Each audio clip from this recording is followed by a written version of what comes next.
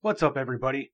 This week's episode of Skirmish Supremacy is brought to you by absolutely nobody. They're all up at Adepticon, having fun, and they left me down here in Atlanta. However, if you do get a chance to come by Gigabytes Cafe, I will be up there every other Friday and Saturday mornings running different events for different games. So if you're in the area, come by, say hi, and hang out, and enjoy the episode.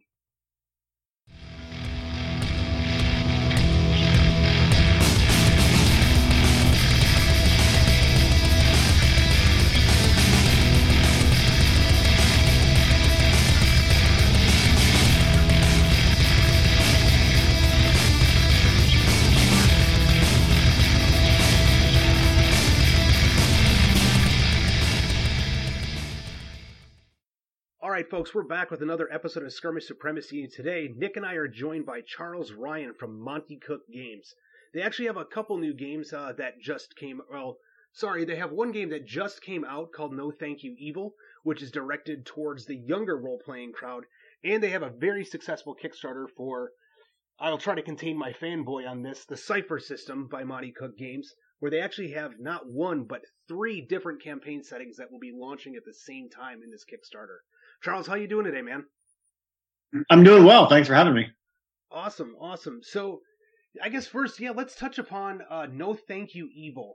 I recently just had it come into the warehouse over at PSI. I know a little bit of insider info there for you folks listening.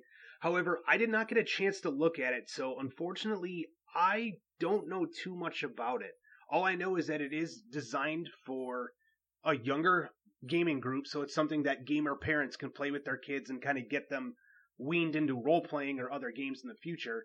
But that's about all I know about it. Well, actually, you hit the nail on the head when you said that the gamer families can do this, because it's actually designed to be played across a range of sort of skill levels, if you will. Characters can be designed with different complexity, so you can sit down and with kids all the way down to 4 or 5 and give them a really simple character. And, if in a family, you might have, one kid that's 5 and another kid that's 7 and another kid that's 9. And all of those can place different characters, or characters with built according to different levels of sophistication. And they can all enjoy it. The little kid doesn't get frustrated. The bigger kid has something to do. And that way the whole family plays together. And so, it is a role-playing game. It's a boxed game. We didn't put the word role-playing on the outside. We actually call it a game of creative storytelling, or a game of storytelling and adventure for creative kids and their families. Not so we don't scare the muggles, but I think any gamer would totally recognize it as an RPG just by looking at the outside of the box. And, it's based on a stripped down version of the Cypher system. So if you played the Cypher system, you would recognize the mechanics. But it's played with a D6. It's all really high quality components, nice, kid-sized components, cards that have the creatures on them and companions and even character cards. So if the kid doesn't want to make a character on a character sheet, they can use a card and just use the stats off of there. It's a game where we've tried to remove all of the barriers that might stop younger kids from enjoying adventure games. So, the components were built, the tokens, punch out with very little burr. So, a kid on the autism scale will be less bothered by those kinds of details that tend to bother them. All the components are, color blindness compatible. So they've got differences in the colors were chosen. So that won't be a problem. An adult gamer, probably by the time they're 30 years old, has defense mechanisms for living in a world that even if they're colorblind, they still know how to read stuff because they do it all the time. But, for a kid, it might slow them down a little bit. They can use tokens to control their pool, so they don't have to do math on the paper. If writing is an issue, that's, again, they can use the cards and the tokens. So all of these things that could in any way stand in the way of a kid enjoying an adventure game, we've taken that all out of the way. And then we brought in loads and loads of fun. It's very whimsical. It's got a really cool setting, a place called Storia, and lots of adventure hooks and just all the kinds of things that kids love. And kids of a variety of ages. Where can I get this? Well, starting today, hopefully just about everywhere. Its street date was today. So it should be showing up on game store shelves all over the place. But of course, you can always get it from montecookgames.com. Awesome. So I've got a 10-year-old, and I was listening to Drunks and Dragons when I was picking him up from school one day. Mm-hmm. And they said something about playing Dungeons and Dragons. It was early into the podcast. And so my son said, hey, can I play Dungeons and Dragons? I'm like, yeah, sure. He started asking me something about it. My heart started warming. My nerd is, growing up. And then, and then I'm like, so what would you want to play if you played Dungeons and Dragons? Well, a second goes by and he's like, well, a dragon. I'm like, well, why do you want to play a dragon? He's like, who would want to be a dungeon? His logic is not flawed. I'm just saying. Right. Nope. That makes perfect sense. Awesome. Yeah, kids have a different sort of logic than grown-ups, and so a game, I have kids that are, and they're 10 and 12, and they've been around the block with D&D, and they're very comfortable with the modern, the full-on fantasy tropes and all that kind of stuff. But, when you're a little bit younger, 5 or 7 or 8 or even up to 10, and you're not steeped in that stuff, I mean, kids' imagination goes all over the place. So No Thank You Evil is a fantasy game, but it's a fantasy game with race cars and astronauts and, the Loch Ness Monster and, just all kinds of things that swim around in kids' heads and in their imaginations. So you kind of took it and expanded upon a lot of the typical fantasy tropes that most kids know. So I take it there's probably something in there like a monster under the bed and things of that nature. Yeah, actually, so Storia is the setting of the game, but the kid plays the players are kids from our world, and they can enter Storia. And Storia has sort of these different zones, and so if you go into the closet, that takes you into sort of classic fairy tale type stuff. If you go behind the bookshelves, it's things that are based on more literary things. You go out the window, and it's astronauts and spaceships and fast cars and racing and adventure-y stuff. And if you go under the bed, that's the creepy realm where you run into sort of spookier adventures. Oh, wow. And it sort of brings all that stuff in. Cool. So you guys really put some thought into it based upon the typical tropes that we see, which is really, really good. You're not going out of your way to try to make like this 100% unique world that, most parents would look at it and go, I don't know what this is. Exactly. But we also didn't try to say we've made a fantasy tabletop game like D&D, but for kids. It's really, really focused around the way kids use their imagination for fun stuff. That's really, really cool. I definitely got to check one of those out and read it now that I got a little bit more free time at work. But yeah, I knew that there was some buzz and excitement that was generating around it. But like I said, unfortunately, at this point, I didn't have a chance to look at it. So how long do the games normally play? Like if you were to sit down, let's say out of the box, no character creation, just kids using the cards. How long does it normally take to play like a typical session of No Thank You Evil? Yeah, I would say 30 to 60 minutes are typical for like the adventures that we present. Like every role-playing game, it's completely open-ended, and you can make the adventures as broad as you like them to be. You can connect them into games. Characters can advance, do all of these things you can do with any RPG. But we want to start with a baseline where you can feel confident that you can carve out that time with your kid. Kids have pretty busy lives, right? And so sometimes it's hard to say we're going to game for 6 hours. But also that it's going to be, kids going to be comfortable with. So you can play this game in 30 minutes, maybe an hour. Or you can, like any other RPG, you can extend it out much further than that. Cool. So the recommended playtime is really whatever you want to make it, but standard out of the box is 60 minutes. Yeah, that's what I would say, 30 to 60 minutes. Cool. So walk us through character creation. How does that normally work in No Thank You Evil? Do they have like character classes or character archetypes? Well, that's a great question because if you're familiar with the Cypher system, which was founded with Numenera, and then we did the Strange, and now we have the Cypher system rulebook as a generic rule set.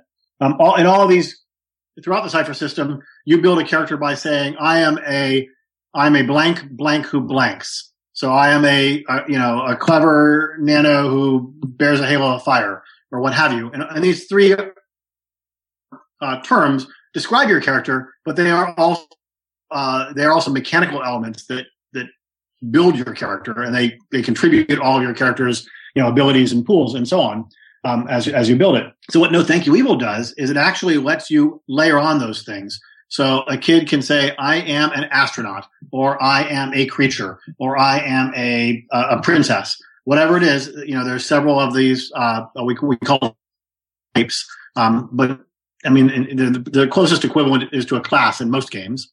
And that's what your 4-year-old is going to play. I am a pony. Boom, you're done.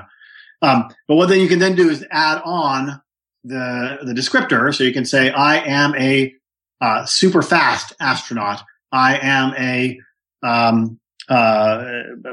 clever kid, or whatever. And then lastly, you can put on, the descriptor, the focus, which is, who likes ice cream, or who, I can't think of any others off the top of my head, but, we have a series of them. And so that gives you 3 levels of complexity right there with your characters.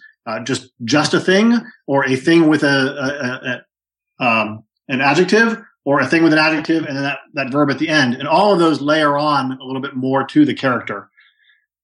But they all work together in the same game. Right. The other element I should mention is that the characters all have companions. So every character has a companion. So you might have a flying octopus, or a clumsy ghost, or a fire-breathing miniature dragon, or any number of things can be your companion. And that also brings another element to your character, because your companion can do things as well. Yeah. Awesome. So it uses the Cypher system. It just doesn't go as in depth as far as the mechanics behind it. Like it still uses the same I'm the blank who blanks, but the mechanics aren't as complex as they are in the Cypher system. Not that the Cypher system is complex, it's just like any other RPG, there's a certain amount of crunch. Yeah. Right. That's exactly right. So if you're familiar with the Cypher system, and I'm kind of getting down to the weeds here a little bit, but it's the same sort of thing. Also, the GM or the guide, as we call them in No Thank You Evil, is going to establish a task difficulty. In No Thank You Evil, it's between 1 and 8. And then the player is going to roll a 6-sided die and see if they can make that number, make or beat that number. And so the things you can do to make it easier on yourselves is you can spend points out of your pool. So you spend, if this is I'm going to run a race against a rabbit, and I'm going to do what we call try harder. So I spend a point out of my speed pool. And then instead of it being a 5 to beat that rabbit, now I only need a 4, and I roll that on a D6. And another cool thing is that just like in the regular the grown-up Cypher system, if you will, there are 3 pools that are your own stats. So we call them slightly different versions, but they all basically amount to smart, speed, and toughness. And then there's a 4th stat in No Thank You Evil, which is awesome. And your awesome pool only spend to help other people. So it's sort of like this little hook in there to encourage the players to engage with one another and each other's actions. Awesome. So you have a built-in mechanic that really allows them to focus on the fact that this is a problem-solving and teamwork game. Exactly. Really cool. I'm sure we've all had those situations where we've been in different RPG tropes where there's always that one guy that's a total a-hole trying to stab everybody in the back, take all the loot, run off and do his own thing, and leave you all just for dead in a dungeon somewhere. Well, hopefully that's not what's going to happen in No Thank You Evil. I hope not. Otherwise, kids are going to grow up kind of messed up with that one. Awesome. So, what is the price point on No Thank You Evil? It's $40, $39.99, and like I said, it's a boxed set, so it's got a rule book in it. It's got everything you need to play. It's got an adventure book. It has character cards, companion cards,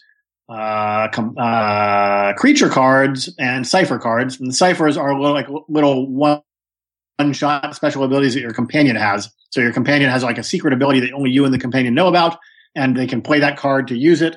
And then later on, if you get the opportunity, you feed your companion a treat, and they get to draw a new Cypher card. It's got dice.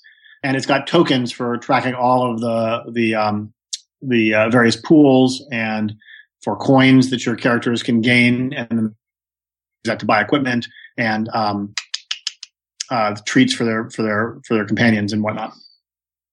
I really dig that. So, and that just launched today. That's correct. Yeah, just hit stores today. So, just to give you a heads up, I don't work sales, so as far as that goes, nobody ever tells me the actual street date. I just track when it comes into the building. Right. And to be clear, we're today is Wednesday, so I don't know when people are going to be listening to this, but today is Wednesday, the 30th of March. Well, they'll probably be listening to it by tomorrow, so it'll already be available by the time they hear it. Cool. Yes, awesome. Absolutely. Unless the stores are all sold out. That's first world problems. That's a great problem to have. That's right. So go bug your local game store. No, thank you, yes. Evil. If you've got kids and you're a gamer, you need to pick it up. Awesome. I have a lot of fun. And the theme of the game skews a little bit more toward the younger kids, toward 5, 6, 7, 8, maybe. However, this was an extensively playtest game. And like I said, I've got kids that are a bit older than that. And we have never, my daughter, Olivia, who was 11 last year, was demoing it at Gen Con. And we've never had a case where a 10 or 11 or a 12 or 13-year-old played it and said, man, this game is stupid, right? It's clearly aimed for younger kids. But if you've got kids across an age range, everyone's going to have fun because it's got a lot of neat stuff in it. It's kind of like a Warner Brothers cartoon, right? It was made for people that are younger, but there's something there for everybody.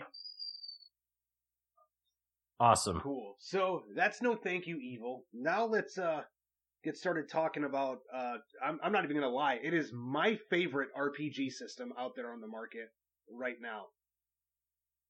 The Cypher system. Nice. Oh, yay! I didn't want the dramatic pause. I was hoping somebody was going to go woohoo. So thank you, Nick, for filling in on that. So I'm just going to pretend here that I'm a little bit of a dummy. Charles, why don't you talk us through the Cypher system and what makes it unique compared to other RPG systems that are out there right now? Sure. And I apologize if there's a little background noise. I have the dog here in the office with me, and she's just decided that she's going to complain and whine about being here. So the Cypher system is the game engine that drives Numenera, which was our premier game, I guess it came out in 2013. So coming up on 3 years now. And then it later went on to be the core engine behind The Strange as well. And The Strange is kind of a multi-genre game in the sense that the setting is one where players can travel to alternate realities and whatnot. So when we built it for The Strange, Monte and Bruce worked on it for that game setting. They needed to make it work for far more things than it was working for Numenera, and discovered very quickly that it did quite well. What magic, high tech, science fiction, horror, superhero level stuff, all that sort of things. The game was very, very easy to adapt. So last year we came out with the Cypher System rulebook, which was just that, taking that core game engine and making it applicable to any genre that you wanted to run it in. So it was kind of, I don't know, we didn't have this big strategy for the Cypher System rulebook. In fact, it's kind of funny that originally it was going to be like a 160-page, almost like a supplement-sized book where we just took the rules out of these games and just presented it. And the more we worked on it, the more we realized that there was cool stuff you could do with all of these different genres. And Monte kept saying, he kept coming back and saying, well, it's going to be a 192-page book. Oh, it's a 200-page book. Oh, and at some point, I don't know why I'm trying to cut material out of this book just to make it be something that, we charge less for. Let's just make it a full-sized core book because it could really benefit from that. And so that's, in the end, it's a 416-page, full-on giant core book, just like the size of our other ones. And it came out last summer. But again, because we'd kind of developed our way into it, we'd kind of fallen into this plan. We hadn't really thought that it would be a supported line. And so that's what the Kickstarter we're doing currently is to bring other, settings and more rules and things and make it a full-on line. Now, as for the game itself, we've already talked about how characters are built, and the task resolution, is one where a GM sets a task difficulty, and the players kind of then have the ability to use their skills and other assets to bring that difficulty down. But really, on a conceptual basis, what makes it unique aren't those specifics. It's really how the game is designed to be very, very narrative, but still have a really good rule structure. Rules that are not going to get in the way and are never going to slow down play, but are going to still provide plenty of structure to build the game on, and they're not going to feel like it's just freeform. So I mean, is that it in a nutshell, or what else can I tell you? Better than I could have. I mean, well, I'd certainly hope so at this point. I mean, you've been working on it for how long? But one of the other things that I really liked about it, that I thought was one of the coolest aspects, the moment that I got a copy of the Numenera book, is the fact that at the end of the day, your GM never has to touch a dice. He pretty much just has to come to the table, sit down with a notebook with, really, he could just jot some stuff down, as long as it fits within his campaign, half hour prior to actually playing the game, and he can make a full-on adventure. So the GM himself is not... Yeah. I come to the table with ideas. I spend all my prep time on ideas and none of that prep time on building out huge stat blocks or things like that. One of the things that really scares people off from being a GM and many other games out there is the fact that, I mean, if you look at it from like a typical, classic D&D standpoint, in order for you to come up with a good adventure for D&D, so let's talk full package. We're talking good story, good NPCs, good plot hooks, and then designing the mechanics behind every single thing that they encounter. You're looking at putting hours upon hours of work into what's essentially one session out of what could be a campaign. Yeah. So, I mean, the great thing about the Cypher system, so I'll address, first of all, what you just said about the GM never picking up the dice. That is true. The players roll all the dice. But even better, all the onus is on the players to sort of figure out how they're going to deal with things from a mechanical as well as narrative standpoint. So I say, there's, the enemy fortress is on the top of the cliff. And the players say, well, I'm going to climb the cliff. Now, as a GM, all I need to do is say how hard that cliff is. That cliff is a 5, right? So that's a task difficulty. Now I'm done. Now it's on to the players to say, well, I'm trained in gymnastics. Does that help me climb better?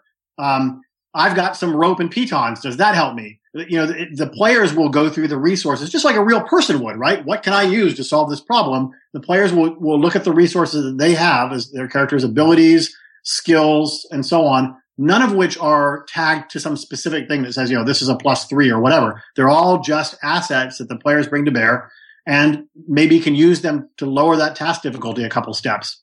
So I say it's a 5, or maybe I don't even tell them. Maybe it's just in my head. It's a 5. They bring to bear, the two people are going to work together and they're skilled, so they're going to help each other. That's going to knock it down one level. And they've, one of them is trained in climbing, so that's, knocks it down another level. Now it's task difficulty 3. And you just need to roll 3 times that number, and the player rolls that. And that's true about everything. And then, a creature, this is another great thing. A creature, I can basically say, if I want to, if I'm winging it, I can say this is a level 4 creature. And right there, every task difficulty is a 4. It attacks you, you defend with a 4. You attack it, you attack against a 4. You want to negotiate with it, you want to sneak past it, you want to trick it, anything you want to do, right off the bat, it's a 4. Now, I can build out a stat block, or I can use a stat block from one of our books, and it may have all kinds of things that says, well, this creature has the ability to squirt acid, and it does that with as though it was a level 5, or this creature is especially clever, and it's a level 7 for the purposes of tricking it, and all these other things you can say that can make it more sophisticated. But at the end of the day, if I just have to throw a creature at my players, I can do it with nothing other than one number. That to me, when I saw that initially, when I was reading through the book, coming from a very crunch-based RPG background, kind of blew my mind. Like, I was just like, at first, when I saw it, the first time I read it, I was very much like, there's no way this will work. Like, it doesn't make for anything unique. And then I actually played it, and, first time playing it, I didn't GM it right off the bat. And then the first time we ran into some encounters, I was like, oh, now it really started to make sense.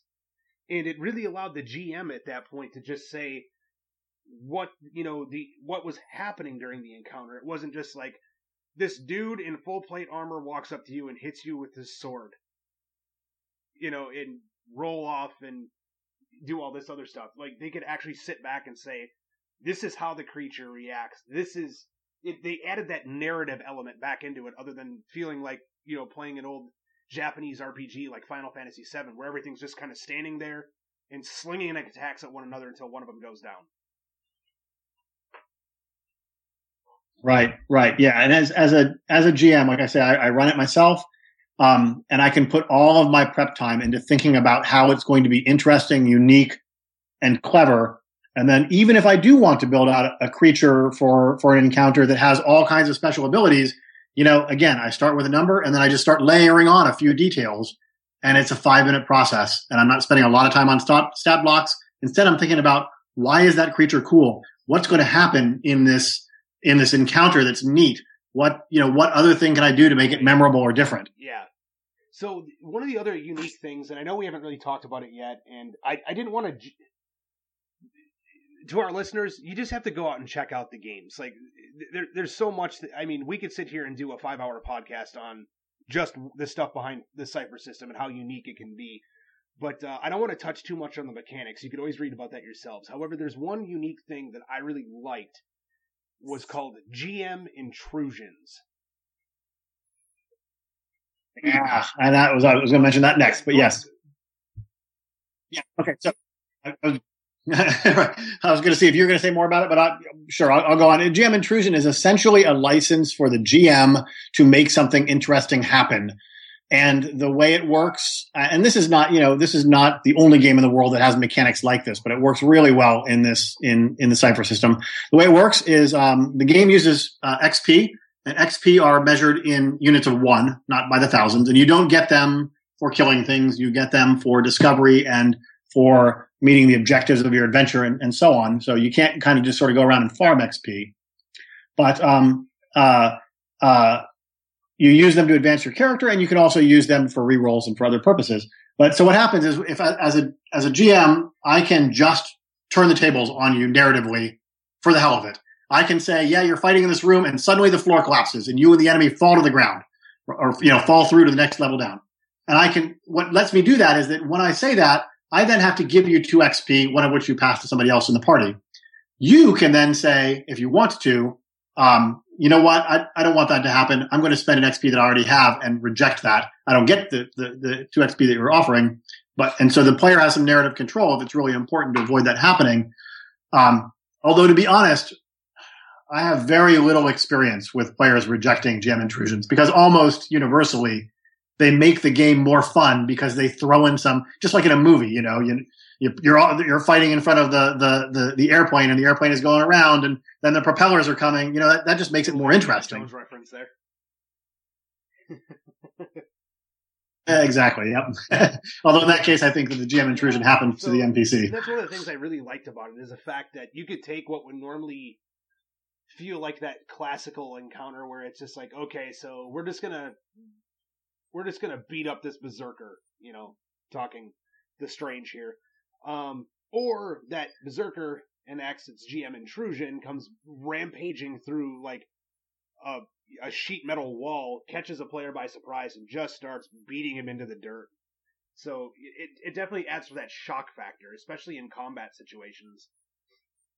So it doesn't always feel like the It also things that I think in other games would feel too much like Fiat and be too difficult for people to accept, but it's because the players have to say in it. So we were playing a company game, which we do about once or twice a month via Skype, because we're spread out all over the country.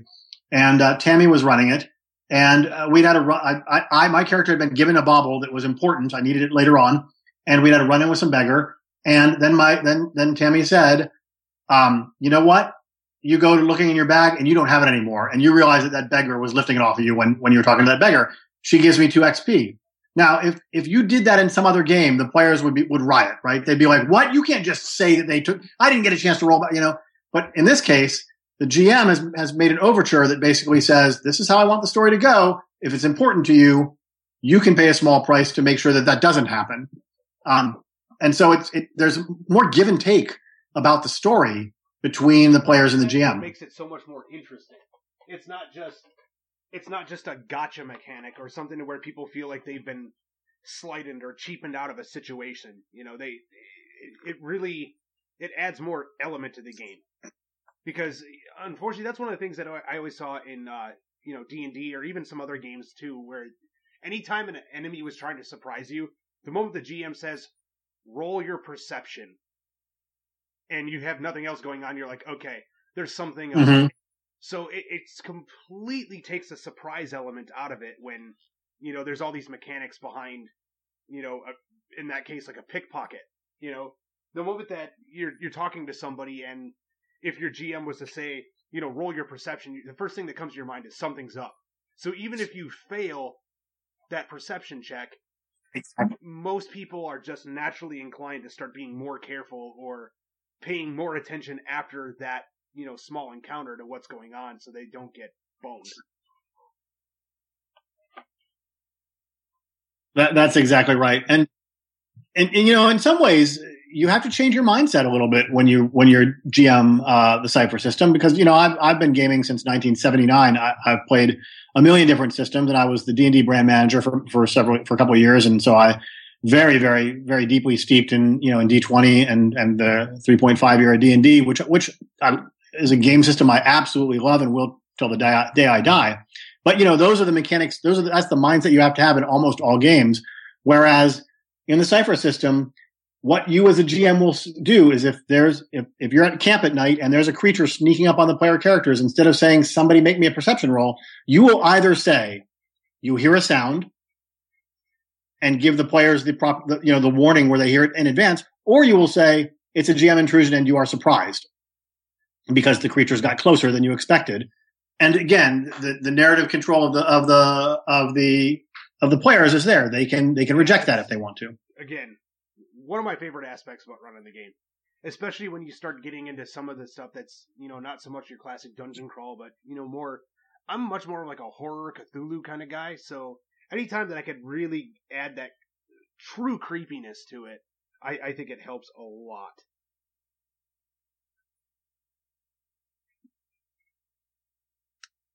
Yeah. And we have, so there's another aspect of GM intrusions that they also happen on a natural one, and then the GM doesn't have to pay for it.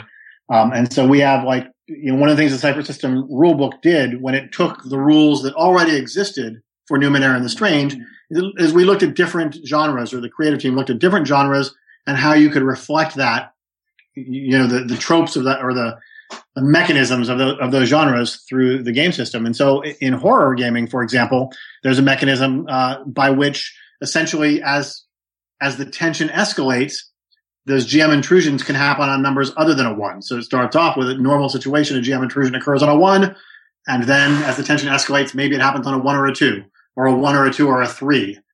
And that's just one example of how you can tailor it to those different narrative structures. So we've kind of covered a good basis of what the Cypher system is about. We kind of vagued out the mechanics a little bit, but that's okay.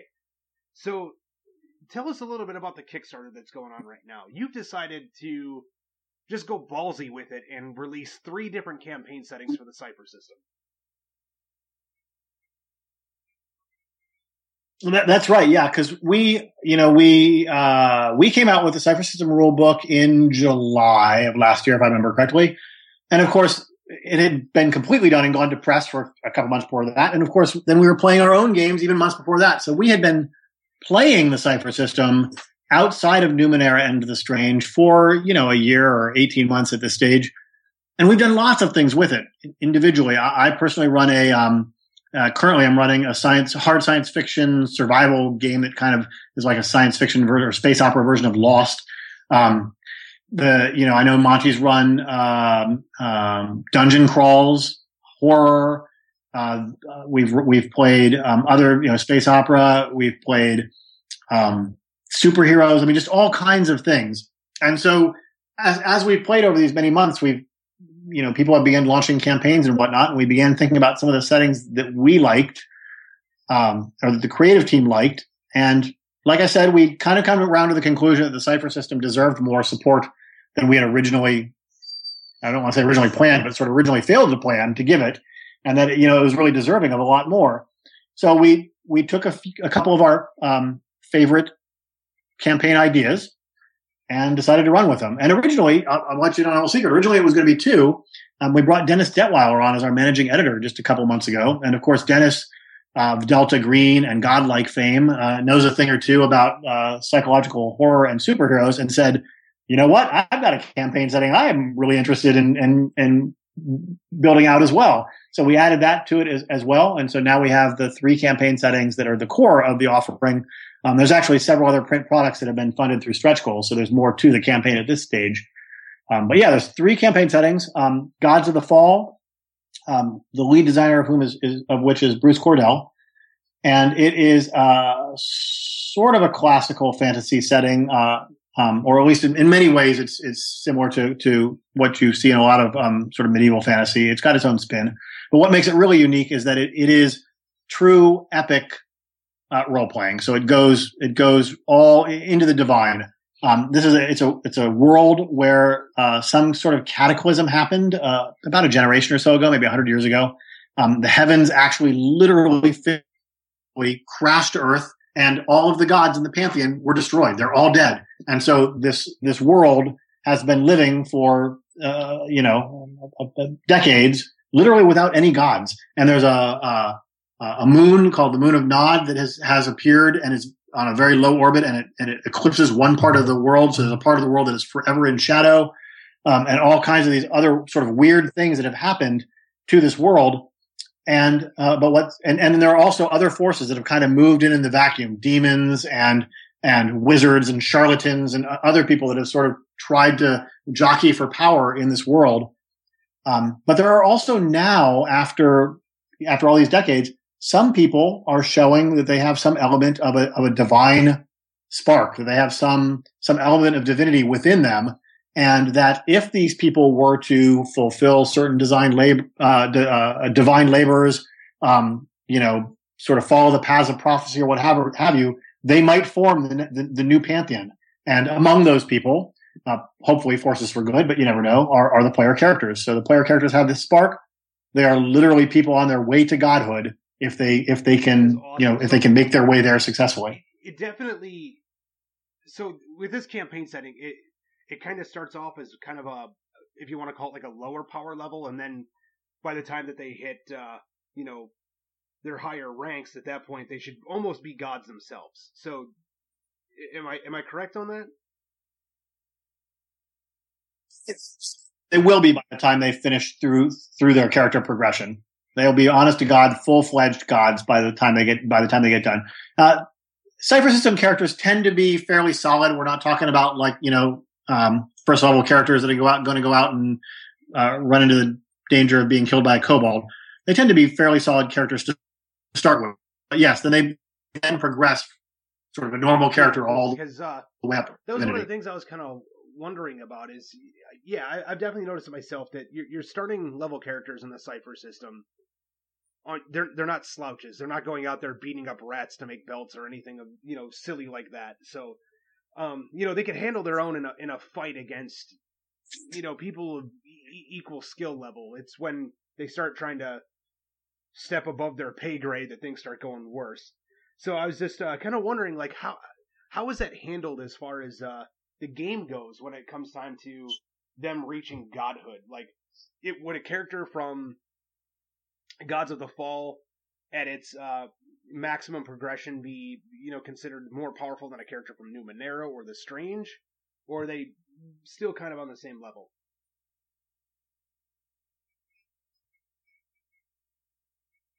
I think that they are exceeding that, because you have mechanics. It's very similar to superhero mechanics that are presented in the CSR, the Cypher System rulebook, that actually shift difficulty, so you're able to actually work on a couple steps further up the scale in terms of dealing with task difficulty. So yeah, we're not simply taking 6th tier challenges and reskinning them as godlike challenges. You're actually dealing with higher, things that would make sort of standard characters pale, even at higher levels. I was wondering about myself when I was higher looking tier. at the info online. Obviously it's not stated anywhere, but it definitely helps to clarify on that, at least for my own sake. So, what else is unique about that setting? Sure.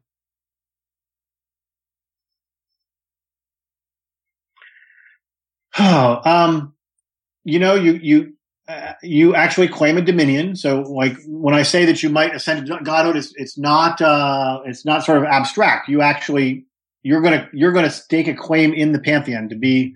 I'm going to be the god of the sun, or I'm going to be the god of vengeance, or I'm going to be the god of agriculture, or of sweet music, or whatever it is that you want to do. But you're going to stake that claim, and then the prophecies that affect you and the divine labors that you're going to be responsible for that are going to unlock these divine abilities are going to be sort of affected by those choices. So, in a way, there's almost a path that's set for the characters to travel on in their own respective ways.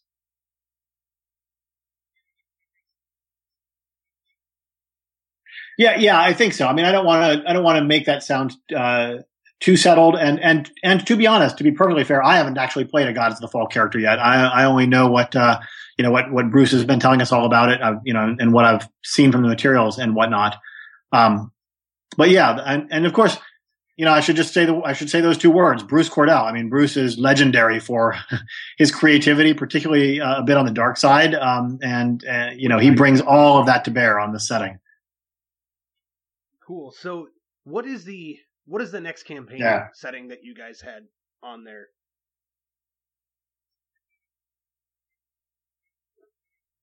So we've got two others, Predation and Unmasked. Predation is, I'm really excited. I love Predation. It is, the imagery for this campaign is fantastic. The concept is great. Predation is a science fiction setting in the Cretaceous period of Earth.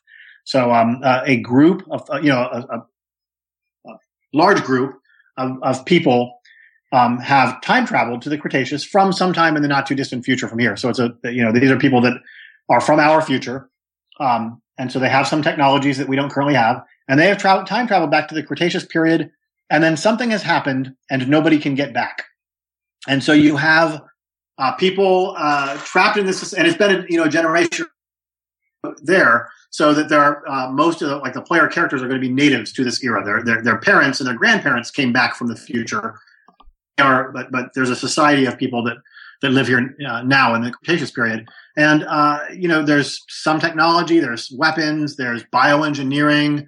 The people that have lived here from the day that they first came back with all of this technology, when all the technology was shiny and new, did some bioengineering on the dinosaurs. There are some cybernetics. There's all kinds of this cool stuff going on. And yet you have a society that is in some ways, I don't know, almost post-apocalyptic, right? Because they can't make all this stuff again or much of it again from scratch. And the society is sort of trapped here, and nobody knows for sure whether this is affecting the future. There's what they call the Butterfly Society, which is a reference to the Sound of Thunder by Bradbury, where their slogan is, "We are all the butterfly." Our mere existence is messing up the future and destroying the possibility of our own existence, perhaps. You've got some people that want to stay there, some people that want to find the way back. Some people control more of the technology and stuff from the modern day than others. And then, of course, everybody knows that at some point, in a finite number of years, perhaps hopefully not 5 years from now, but at some point in the not too distant future, there's an asteroid headed toward Earth with Earth's name on it, and it's going to wipe out the vast majority of life on Earth. So, what are we going to do about that? So I think it's a really, really neat and evocative setting. The Lost meets Turok Dinosaur Hunter.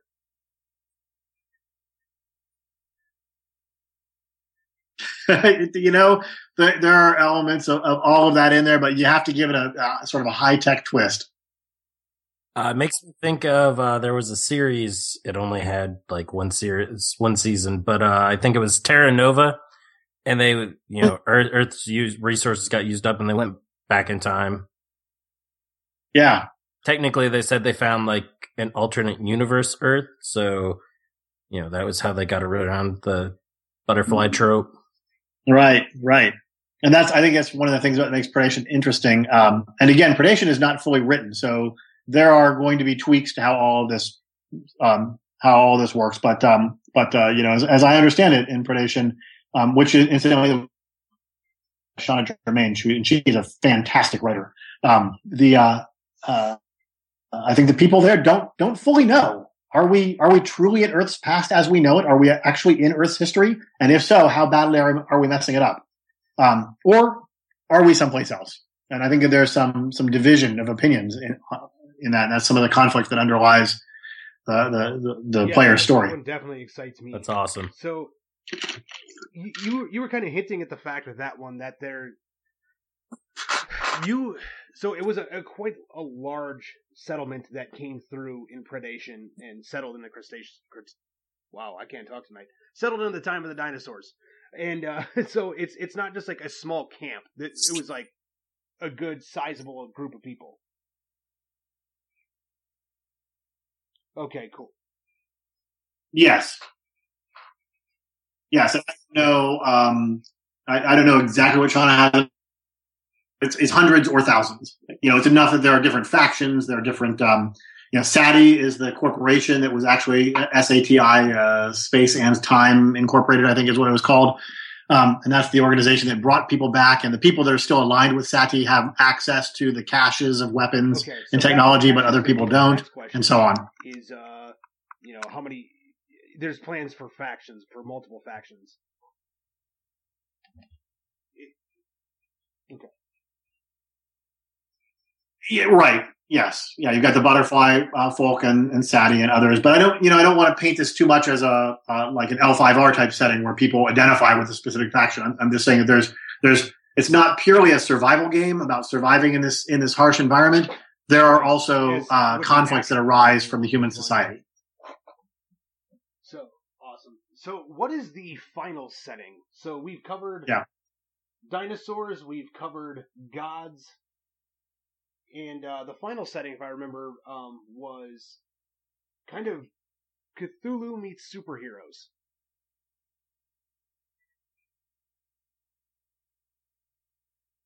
Yeah, right. It is a dark superhero or a superhero horror setting, if that makes any sense.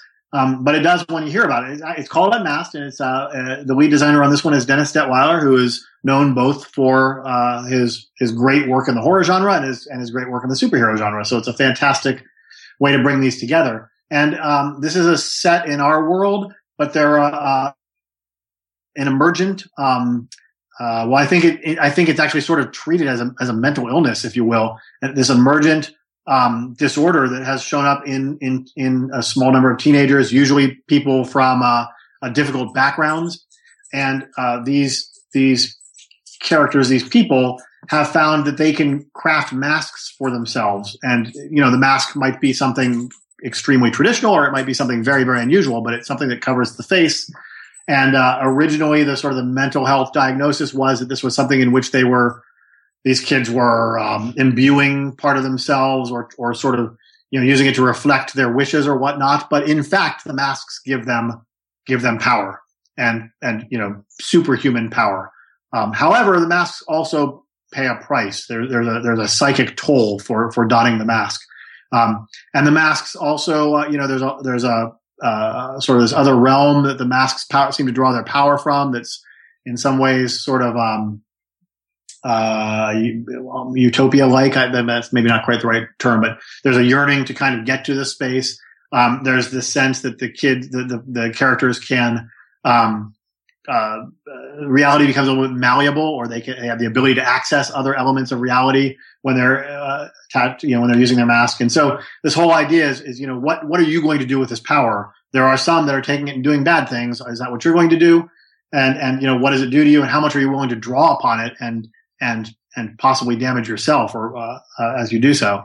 So it's got a psychological horror side to it, but it's essentially a superhero game. It has a little bit more of a, I don't want to call it a mature concept, but it's definitely a little bit more cerebral. It's not just a matter of I put on my mask, I go out there and beat stuff up. Okay, cool. Right, this is not 4-color comics here. Cut out a little bit.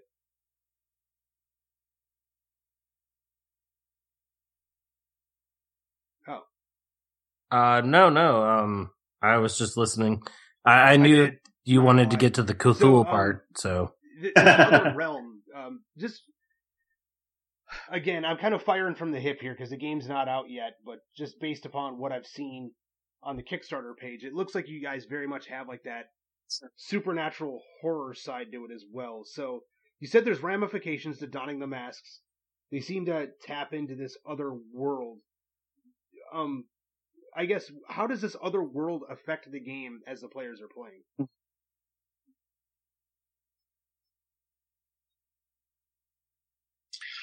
I almost don't want to go too far into that because I'm not sure I can answer it accurately, and I don't want to speak out of turn. Because this is probably the book that's furthest away from completion, and so it's the furthest out, and the least amount of work has been done on it. However, suffice it to say that the masks seem to have an affinity, or perhaps originate from Magonia, which is this other realm, and the masks themselves perhaps have their own motives, or may not be sentient.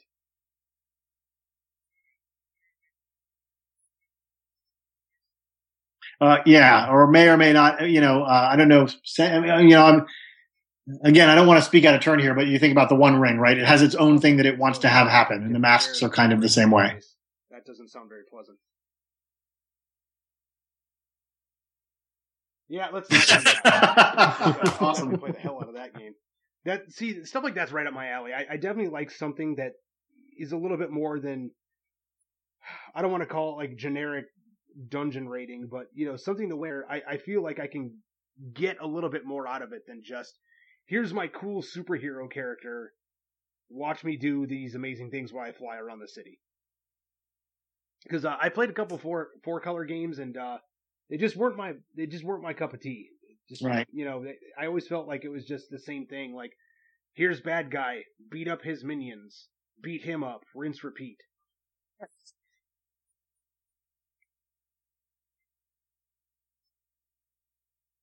So you'd much rather be the teenage kid that puts on a mask and goes, everybody hates me, but this other place is perfect. Yeah, at least with that, you can create a little bit more of a compelling story than, again, why is this villain attacking the city? Every time he shows up, we beat the hell out of him, we put him in jail, and he keeps coming back. Like, you'd think he'd learned his lesson. So,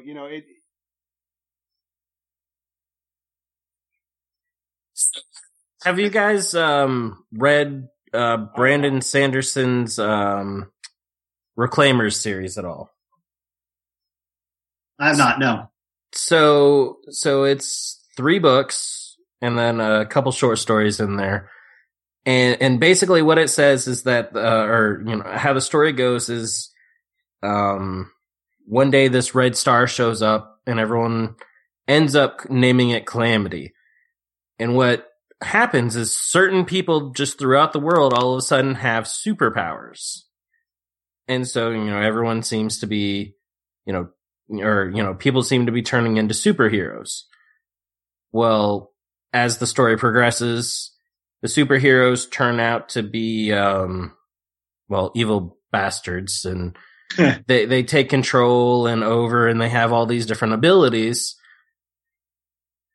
And not to give the books away too much, but there are, people fighting against them, and some of them have powers. Yeah, so I think I haven't read these books either, although the description is familiar to me. But I think that the similarity there is that this is an emergent thing, right? This is not, I've got this superpower and somebody else has a superpower over there and we're going to duke it out. It's none of this stuff existed a couple of years ago, and now people are emerging with these powers, and some of them are doing the right things with them, and some of them are doing the wrong things with them. And where are you on that scale? So you're not going to be fighting a classic 4-color supervillain. You're going to be fighting somebody like you who has reacted differently to what's going on in the world and what's going on in their life. And perhaps poorly to that. Yeah, it also makes me think of the Smallville series when, people would show up with these abilities and sometimes they would, go off kilter for some reason. Much of, J. Michael Star's what was it called? Rising Stars, I believe it was called. It was a comic book series back in, I want to say it was either late 90s, early 2000s, where a satellite crashed into the planet, and the people, pretty much all of the children that were born in this small town where the satellite crashed ended up having superpowers of some sort. And they actually started finding out that, like, once they started killing each other, their powers would grow. So there were certain people that were not too keen on killing other super-powered people. And then there were some that were like, hey, you know what? I want my strength to be even more than what it is now. So it was There can like a Highlander thing going on there. Oh yeah, definitely. So it very much had like a Highlander thing. There's a lot of mature elements to it because again, it was normal people that just suddenly discovered that they had these weird abilities and these weird powers. So and again, it was like anybody else. A husband and wife from the town might be married, have totally different powers, and so a normal screaming match or argument in that house might be destructive to the city block, depending upon who had what for powers. But for them it was normal.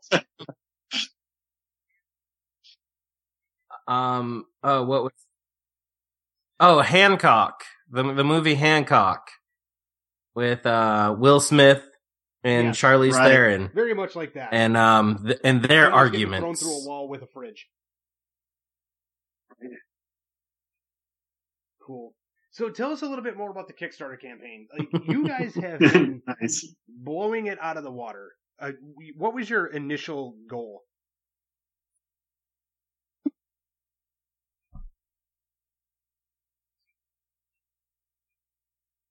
Well, first of all, thanks. That's very kind of you to say. We had an initial goal of $30,000. We are currently, as of this moment, closing out on the $225,000 stretch goal as we speak right now. And as we always do, we start core of what we want to accomplish with the Kickstarter, but it's never everything we want to do, right? What we really want to do is we start off with, we want to make the books as you would buy them in a store, as the sort of the basic, high quality, really nice, but fairly conservative in terms of what you're getting. And then we want to use the Kickstarter to not just make that happen, but then also turn that into the product that we would really like to do. So, for example, we have funded poster maps for all of these books, and if we hit this goal, the second one of them will now be a double-sided poster map. We have funded PDFs that give you conversion guides to use all of this content in your Numenera or Strange campaigns. We have funded a whole new book, the Expanded Worlds, which is builds on what is in the Cypher system rulebook. So it doesn't tie to these 3 campaign settings we've been talking about. It's more stuff for making games of your own, settings of your own, using the Cypher system. And we have funded growing that book, making it bigger, adding its page count, making it hardcover. We've got a couple of decks. One of the things that we love at MCG is not vivid worlds and really great elegance to get out of your way. We also love to think about how do we make it a game easy to run. And we talked before about how, it makes it easy on the GM, but we're also thinking about, like, would you rather, if you need to randomly come up with something, or you need a piece of inspiration, would you rather break open a book, find page 237, pull out your percentile dice, roll the dice, look down a table, either in prep or at the game table? That takes time. What if you had a deck of cards? You could just pull a card and it gives you the answer. So we've funded 2 decks that help the game run smoothly. Actually, one of them also adds a whole new mechanic, which is kind of neat. So a whole bunch of stuff, and all of this is in the core package, so that if you're supporting at that core package level that was originally the 3 sort of more conservative version of the books, you are getting all of this stuff now as part of your package. So what started off as, we hope, a very reasonable, good deal has turned into a fantastic deal. Way more than you anticipated.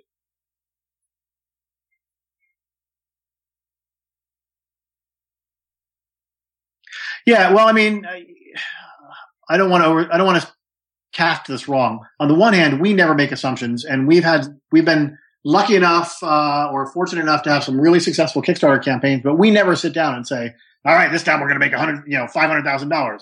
We start off focused on what the core is with no expectations that it's going to go higher. But we also think higher. We also think, what would we really like to do? If we can make this campaign work and roll and let us hit other stretch goals, how, what would it look like if the pie in the sky version, how cool can we make this ultimately? And so that's, we have that in the back of our minds. We sort of pencil in our ideas, and, it's so it's by design that we get to what we think is an end product often that is got some really cool features. Have kind of planned before the Kickstarter started? Because I know a lot of people out there, they seem to think that Kickstarters themselves, playing devil's advocate here, a lot of people will start to look at Kickstarters as a pre-order system, which is not the case at all, and it was never meant to be. So when you guys set out on this kind of stuff, about how far out do you normally plan on your stretch goals?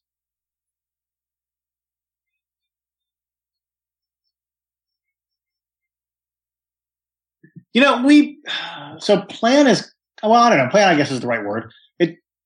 We pencil in, we'll pencil in 20 stretch goals or 15 stretch goals or, a fair number. I would say that we haven't hit, we have not hit a point in this campaign where we've said, well, gosh, I wonder what we're going to do next. And we scratch our head. We've always got, frankly, more ideas than we're likely to be able to make happen. Now, how concrete are those ideas? Some of them were, like we did double-sided poster maps with the Into the Night campaign last summer. So when we were doing this campaign, we were like, well, those Into the Night poster map that came out of the first book of that series was really, really nice. And the one that we're doing for Into the Deep, which just went to press, is really, really nice. So that seems like a no-brainer for this campaign. We think it would be a really great addition to the books. But there might be other things where we just have like a vague idea. Wouldn't it be cool if we did this thing? And then as the campaign goes and we see that that's more likely to possibly become a reality, then we begin to think more about it. Maybe I sound like I'm hedging here. I'm not trying to hedge, but the point is we try to look forward while at the same time never like assuming we're going to get to something. Does that make any sense? That right there kind of, again, I'm playing devil's advocate. Definitely. It definitely kind of leads back around to, the fact there's certain companies out there that they look at a Kickstarter and they go, we know that we're going to hit, $1 million. I'm just throwing a number out there. So let's go ahead and just plan out for that $1 million. Even though we say we only need, $20,000, we know we're going to hit $1 million. So let's just go ahead and plan it all out now. And a lot of those campaigns, especially in the retail market, not to talk too much business for the listeners out there, but that starts to come off as like a company that is strictly going for a cash grab, and they don't give two shits about the local retailer.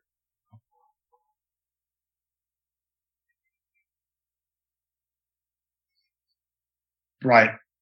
Well, I can't really speak for anybody else's situation, and so I'm going to refrain from doing that. But, everybody's got a different situation. So look at Dwarven Forge, for example, whose Kickstarter ends tonight. And I love their stuff. I've supported all their Kickstarters, and I've owned their stuff before they were kickstarting. I really, really love it.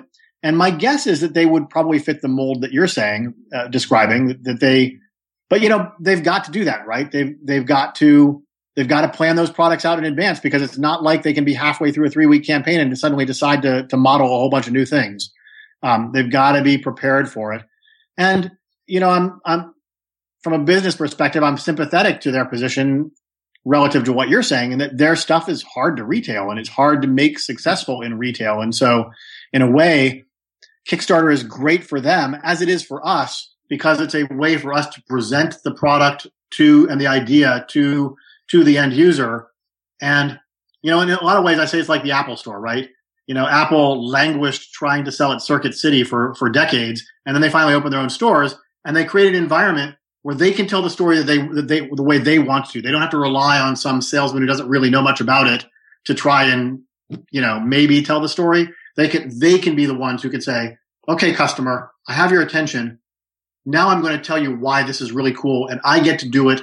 And in that environment, the customer listens. And so, Kickstarter's like that, right? You can present what you're going to do in a way that's not like any other marketing environment, including retail stores, because you get to get the focused attention of the customer, and you get to tell them, this is why this is really cool, in a way that you can't do through a display ad, and you can't do through PR, and you can't do through retail. And it's great.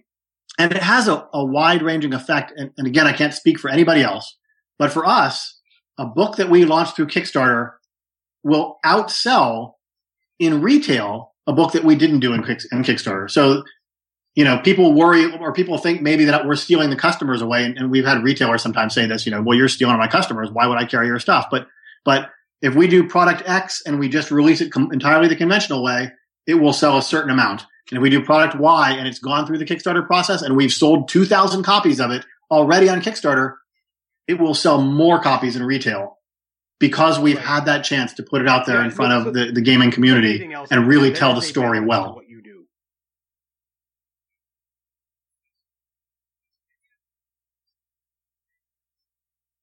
Right. Absolutely. And, I'll go back to the point that you made earlier that about treating Kickstarter as a pre-order system, or as just sort of a store. I won't lie. The ability to fund stuff up front removes risk for us and gives us liquidity and makes us be able to do things. And so, we like that aspect of it for sure. And it's super important to our business model.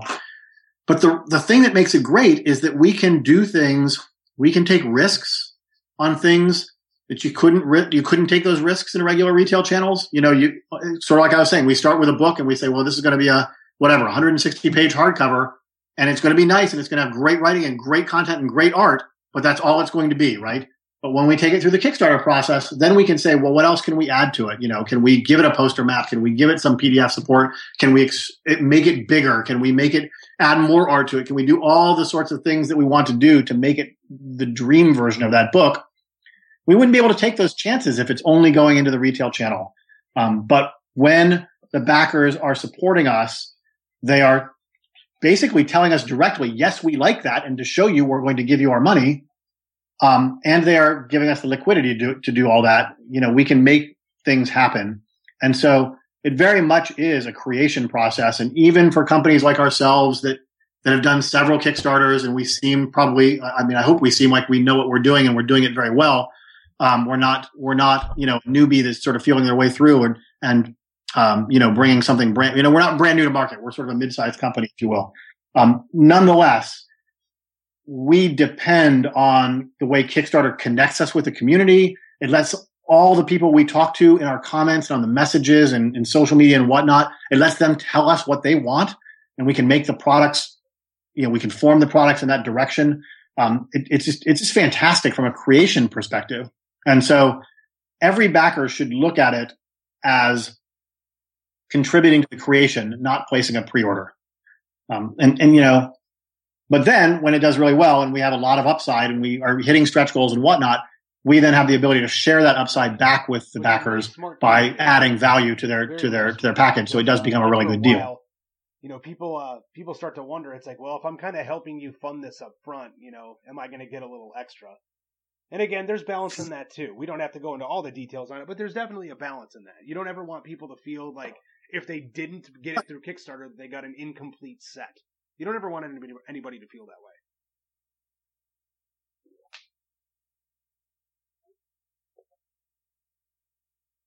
Yeah, absolutely. I think that's a great point. So we do Kickstarter exclusives. The poster maps will be exclusive just to the Kickstarter version of this book. It won't be in the retail version. We never want those exclusives we want them to be appealing. We want them to be a nice reward for the people that essentially collaborate with us by helping us bring this to fruition. We also don't want anybody who buys that book in a store to feel like they're buying a second-rate book. We've talked about all three of the campaign systems that will be coming out in the Cypher system Kickstarter, which, when does that end, by the way?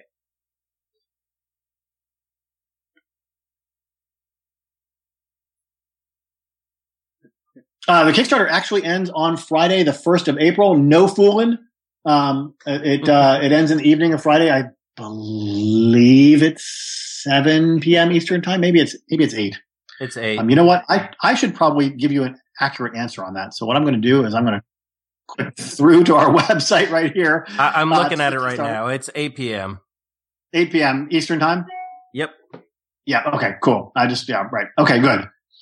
Yep. And so right. So by the time people are listening to this, they're probably, within 36 hours of the end point. So, I encourage people to get on board. We've been able to do some really cool things with the products. And like I said, we've actually added products to the rewards. So people who came in funding for 3 books and a deck are now getting 4 books and 2 decks plus a ton of extras. And,